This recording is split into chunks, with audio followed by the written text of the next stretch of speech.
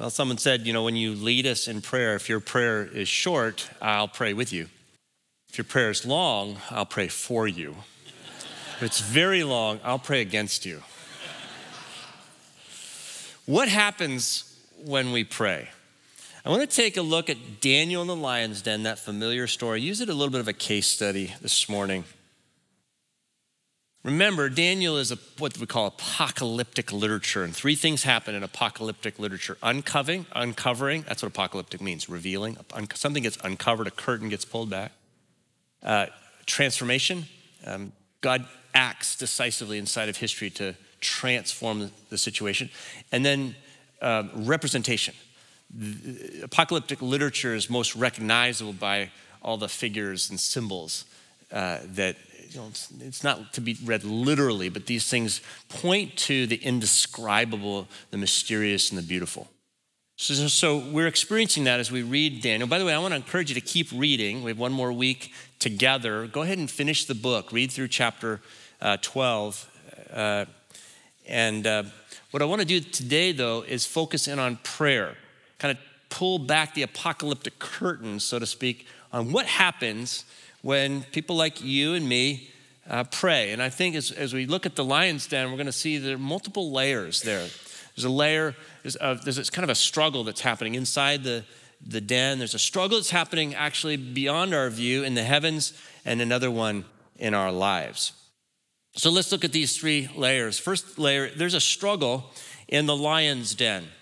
Now, this is a familiar story for us, and if you know this story, you know that prayer changes what happens in the den, changes the situation. Now, let's open up our Bibles and read. I'm just going to invite you to stand with me and read part of this story, kind of the heart of it, and it's on page 723 of the Pew Bible.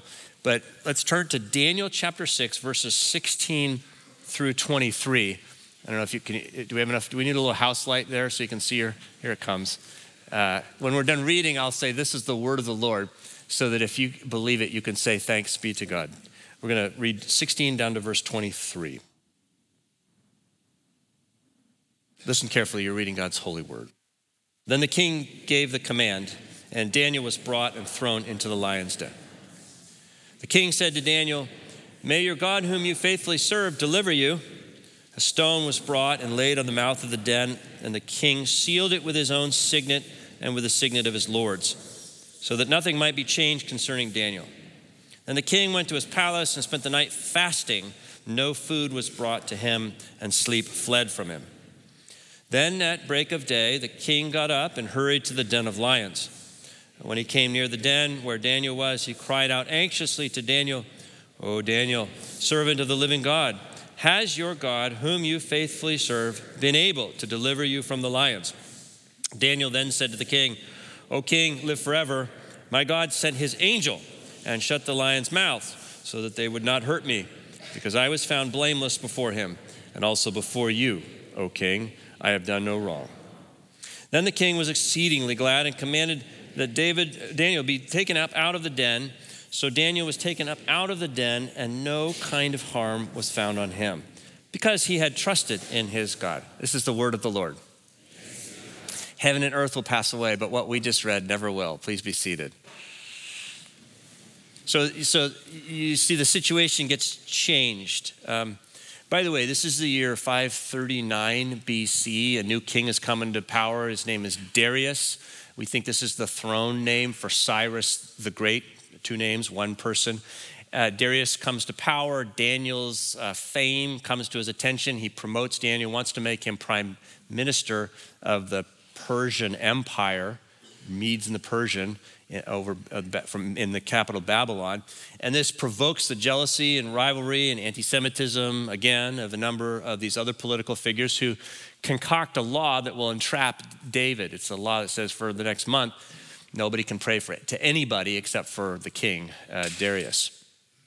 Darius, the king, signs the law. He seems to be kind of clueless, not thinking about Daniel at the moment. And then all these others who are trying to trap Daniel bring him in before the king. And the king goes, oh my gosh.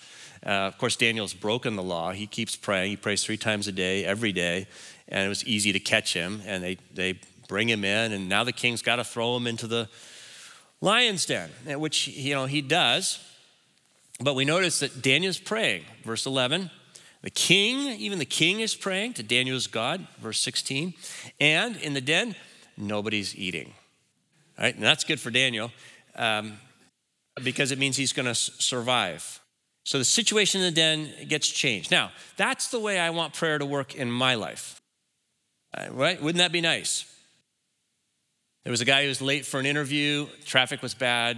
Couldn't find a parking place. He's circling around the block. He's breaking out in hives. Suddenly turns to prayer, becomes, he finds religion. And he says, God, if you exist, will you get me a parking place, please? I will quit drinking and cussing. I'll go to church. I'll volunteer. And just before he could say amen, a spot opens up right in front of him. He says, oh, never mind. I just found one. Pulls right in, right? Kind of the way we are with prayer, right? If we pray and God changes the situation, we go, whoa, that's really cool. I should try that more often. If we don't pray, the situation stays just the same as far as we can tell. It becomes harder to find time to pray. You know what I mean? I'm just kind of busy. We want prayer to change the situation in exactly the way it does for Daniel. As I was reading this text this week, I thought, what if they passed a law against prayer here in Seattle? Would there be enough evidence to convict me of prayer? And I'm thinking, probably not. My quick on-the-fly prayers probably wouldn't get me into much trouble with Darius the king. But there was enough evidence for Daniel, and it did make a difference in his life. If you look at verse 22, you'll see that what Daniel says, God sent his angel and shut the lion's mouth. Wow, God sent an angel as an answer to his prayer. So the situation changes. Now, let's pull the curtain back. This is where it gets a little strange, all right? I'm just going to warn you, spoiler alert, this is going to be challenging for us. So we saw that in the first layer that there's a struggle in the lion's den. When you pull the curtain back, you're also going to see there's a struggle in the heavens, a struggle above and beyond and behind this little scene in the lion's den. And if you keep reading Daniel, you're going to see what's behind the curtain. Now, most of us don't keep reading Daniel, right? If you've ever read Daniel before, you love the first 6 chapters, great stories, and these are the court narratives. When you get to chapter 7, you're like, we got monsters here and things with many heads and teeth and horns. I think I'm done with Daniel. It's been great. But there's another 6 chapters. All of them are apocalyptic visions. And they kind of overlap in time. So I want to take you to the apocalyptic visions that overlap in time with this moment when Daniel's in the lion's den so you can see what's happening in the heavens above Daniel when he prays. To see it, let's just double click on the word angel in verse 22. Just double click on angel. When Daniel prays, we're told, heaven dispatches an angel. And so immediately we see that prayer pulls an angel into Daniel's situation, but what we're about to see is that prayer pulls Daniel into the angel's situation. Have you ever thought about that? Probably not. The angel has a situation. What is the angel's situation? Well, I'm going to show you 2 windows, first in chapter 9, and then in chapter 10. In chapter 9, Daniel is praying again. In chapter 9, we have a long prayer. We're going to look at it more next week, but chapter 9 actually gives us the words of Daniel's prayer. He's praying that prayer in 539 BC, the same time that he's in the lion's den. Probably that prayer is the kind of prayer that got Daniel caught and thrown into the lion's den to begin with. Chapter 6 tells us why Daniel is praying. Chapter 9 tells us what he's praying. So let's look at chapter 9, verse 21. We're just going to look at a part of it today. While I was speaking in prayer, that's Daniel speaking, the man Gabriel, whom I had seen before in a vision, came to me in swift flight at the time of the evening sacrifice. He came and said to me, Daniel, I have now come out to give you wisdom and understanding. Listen to this, at the beginning of your supplications, a word went out, means from heaven. A word went out from heaven, and I have come to declare it for you are greatly beloved. So this angel is at the beginning of your supplications. He starts, as I was speaking, at the beginning, Gabriel says, you started praying, and all of a sudden something happened in heaven. I was dispatched with a word for you from heaven the moment you started to pray. And now I'm here to share this word with you. So I've got information for you. And it was triggered by his prayer. Now, who's Gabriel? I don't know. But Gabriel doesn't come up a lot. But this is the only place in the whole Old Testament that angels are named. The name Gabriel means God is my warrior, some kind of a military figure in the heavens. Gabriel's the guy, by the way, in the New Testament who shows up with good news for Mary. In Luke chapter 1, it's Gabriel who comes with a word for her as well. At the beginning of your prayer, a word was sent. Now, let's look at the second window in Daniel chapter 10. So I don't think you have to turn your page, but there, 727, we see verse 11. Notice that another angel comes. Actually, there's another encounter with, I believe, the same angel. This angel is not named, but we think it's probably Gabriel. Now, chapter 10, Daniel is praying again. This is 3 years later, so this is 536 BC. He's praying and fasting. It's a 21-day prayer and fast, we're told. And on this particular day, at the end of that, he's walking along the river Tigris, which is, one of the two great rivers that defines Babylon, Tigris and Euphrates. He's walking along Tigris, and an angel shows up. We think, again, this is probably Gabriel. And notice how the angel addresses, same way as before, Daniel, greatly beloved. That's the address. And then if you just skip down to the second half of verse 12, he starts to speak. I have come because of your words. Again, your words triggered this visit. I've come because of your words. But the prince of the kingdom of Persia. Now, apparently this is another angelic being. Behind the Persian Empire and the Persian king, there's apparently a spirit. And this Gabriel is engaging with that spirit. The prince of the kingdom of Persia opposed me 21 days. Notice that's the exact time period of the fast. The whole time, Daniel is fasting and praying for 21 days. Gabriel is locked in some kind of a cosmic struggle with a spirit of darkness.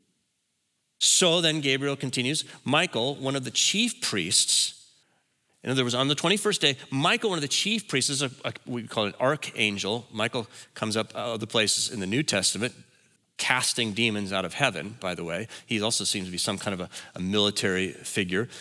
Came to me to help me, and I left him there with the prince of the kingdom of Persia in this kind of cosmic battle that's going on. And he also said, now just jump down to verse 20, do you know why I have come to you? This is Gabriel speaking. Now I must return to fight against the prince of Persia. I'm going back to the front lines. And when I'm through with him, the prince of Greece will come. By the way, if you read the rest of this section, this is one long from chapter 10 all the way through to 12, one huge vision. He's just going to go back through those four kingdoms he's been talking about before. What's the first one? Babylon, Medes and Persians, Greek, and Romans. And so the conquering force after the Persians and the Medes will be Greece, Alexander the Great. So he's making allusion to this coming struggle. And when I'm through with him, the prince of Greece will come. But I'm to tell you what is inscribed in the book of truth. There is no one with me who contends against these princes except Michael, your prince. Now, apparently, Michael was kind of a defender and representative of Israel itself. That's why he says your prince. As for me, in the first year of Darius the Mede, I stood up to support and strengthen him. First year of Darius the Mede is when Daniel was thrown into the lion's den. Now, what is this? What does all this mean? What's this saying? Well, what we're seeing when we pull back the curtains and look through these two windows is that there's a struggle in heaven. And somehow, and I'm not here to tell you how it works, when Daniel prays, it activates, it resources, it strengthens the powers of goodness and righteousness and justice and beauty. Wow. I mean, this is really interesting to think about this. I might actually want to spend more time in prayer after I read these verses. The Lord is allowing Daniel to see the power of his prayers in another realm. It's not just what happens in the den in your crisis, in your situation. That's not the whole story. That's just a piece of it. It may provoke the prayers, but the prayers may have cosmic effects in the heavenly places. Just think about that. You could change the situation in heaven when you pray. Now, think about Daniel. Every day, Daniel gets up and he prays. Now, 3 times a day he prays. That we read earlier that he climbs these stairs, he goes up to the roof of his apartment, and he has a room, a breezy room, a small room with open windows. You can see the city. I think of Alibaba, and he's up there on the roof, and he falls to his knees. He kneels and he prays. And we don't know how long he's been doing this, but Daniel's 82 years old right now. And he's 82, he's an octogenarian. And he was exiled at age 16. So it could be he's been doing this a long time. And what does he get for it when he prays? Well, he's gotten some interpretations to some dreams. He's gotten some promotions. He's gotten out of the lion's den once. That's good. He's gotten words from the Lord, messages from the Lord. That's good. But other than that, not much, I imagine. I think for him, it's just kind of life as usual as an exile. He's still in exile, 82 years old. I imagine he's been praying to get back to Jerusalem. That prayer has apparently not been answered, but all along the way, something dramatic is happening. He has been able to participate in this cosmic struggle. It's like the Lord is saying, Daniel, when you pray, things change in heaven. Daniel, when they came to arrest you, there was a battle at that moment in heaven. Michael the archangel and the commander of the hosts of heaven was locked in battle with the spirit of Persia and the forces of darkness. And you prayed in that little room on the roof. And when you prayed, Daniel, Gabriel says, I was sent to help him. I stood up to support and strengthen Michael because you prayed. And then 3 years later, Gabriel says, you fasted and prayed for 21 days. And you had no idea why, but we did. In heaven, we knew there was a campaign, a great campaign, and it was coming against me, Gabriel, and the evil spirit of Persia was attacking me, and I was losing strength, but you prayed. And Michael, the archangel, Michael, the big famous one, he came to deliver me. He came to push the evil one back because you prayed, Daniel. Daniel, I don't really understand it, but the Ancient of Days, the Holy One, has made it so. Your prayers have great power. Your prayers change the situation in the heavenly places. You go, whoa. That's what Daniel hears if you keep reading the book into these visions. There's a struggle in the heavens, and you and I get to participate when we pray. I just want you to think about that. Just absorb that for a moment. When you say, Father, lead me not into temptation. When you say, Father, restore this marriage. Father, release me from this eating disorder. Father, open the eyes of my neighbor so that they can see the goodness of Jesus. Father, give us peace in this world. Father, give us unity in your church. Father, give us this city for Jesus Christ. Father, we pray in Jesus' name. Something gets released. God is telling you, you're releasing my power in heaven. You are strengthening the forces of light, the armies of goodness. Principalities and powers are rising and falling at your word, at your command, in my name, Jesus says. Please pray. We need you. We have invited you to join a battle that you don't understand, but someday you will. And it's just that Daniel kind of got to look behind the curtain. And the book is written to encourage the rest of us so that we too can see behind. And this is what Jesus is teaching as well. Jesus comes in the Gospel of Mark, his first miracle, and it's a little bit embarrassing for some of us. It's an exorcism. His first confrontation with the powers of darkness. And then, his disciples one day are wrestling with a poor boy who's sick.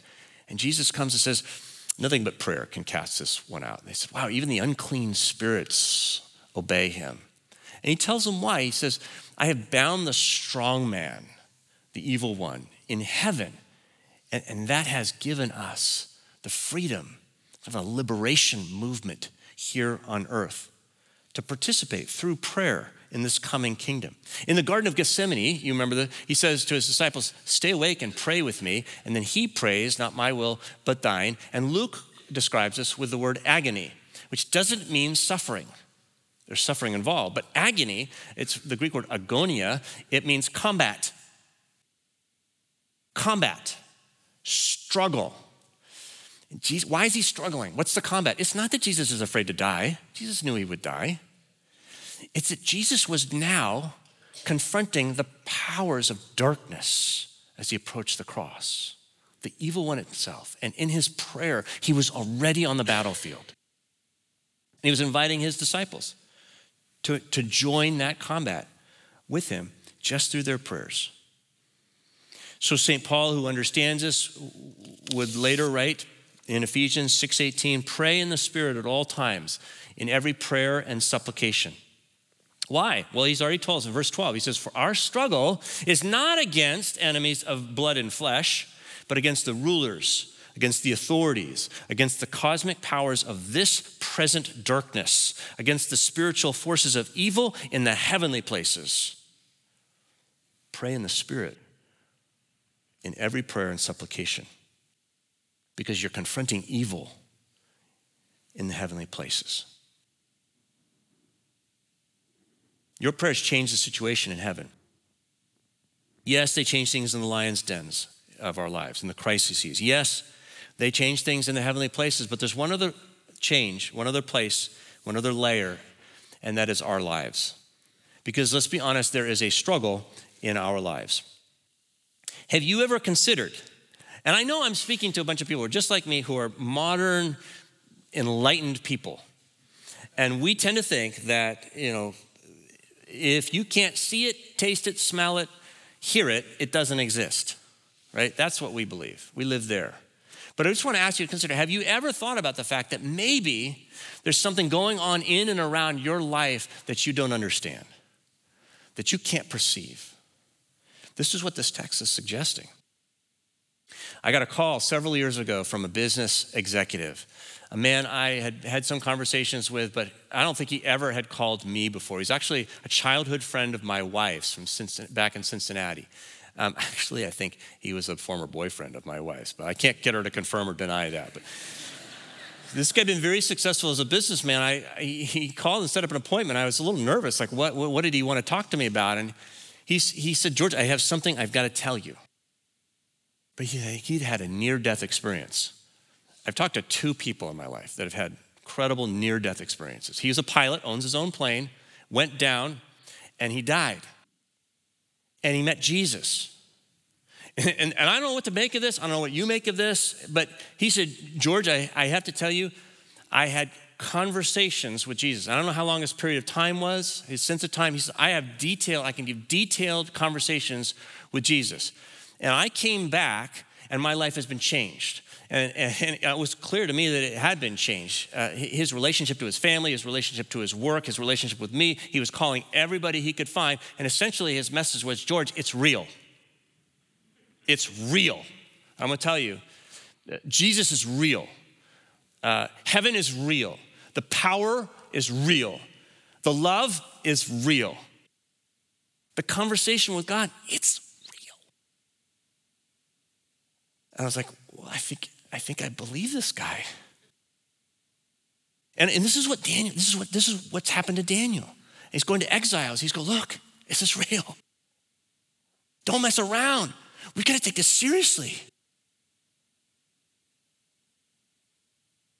Prayer begins to change Daniel's life. Without prayer, there's no Daniel. We never hear his name. But it's what changes his life. He says, and this is kind of the theme verse for me, the book of Daniel, the people who know their God shall stand firm and take action. That's what we need today. But it's the people who know their God. It's the people who are on their knees in conversation with God, receiving a word from the Lord like he does, and speaking one back like he does. So how might prayer change our lives too? Let me just suggest 2 things and I'll get out of here. The first is a prayer of surrender. We've got to begin with a prayer of surrender. Because Jesus is king and he has won a cosmic battle against the powers of darkness. And when we approach him, we need to approach him with respect.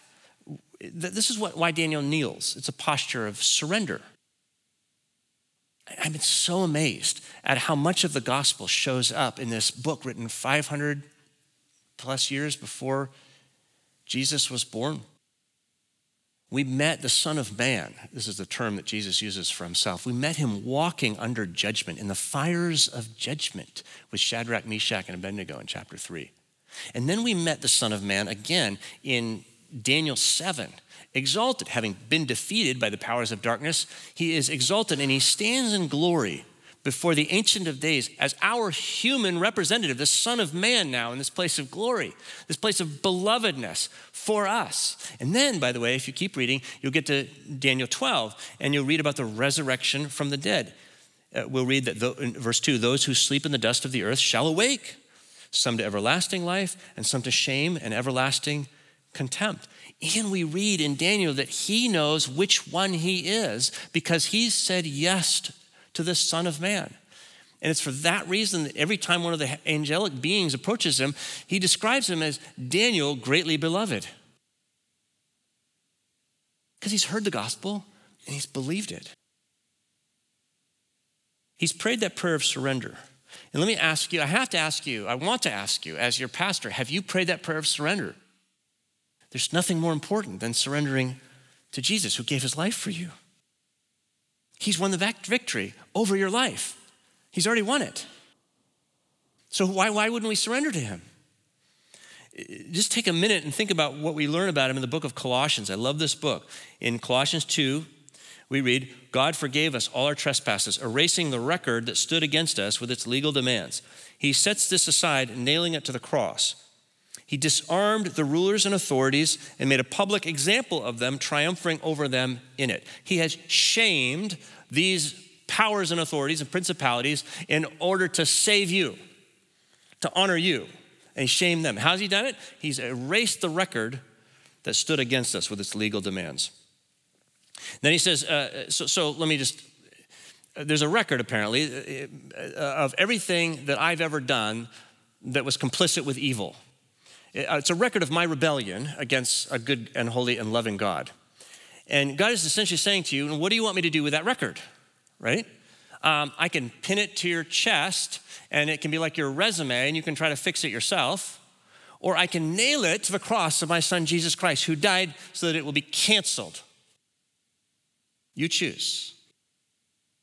But the good news is that record has been canceled in the life, death, and resurrection of our King, Jesus Christ.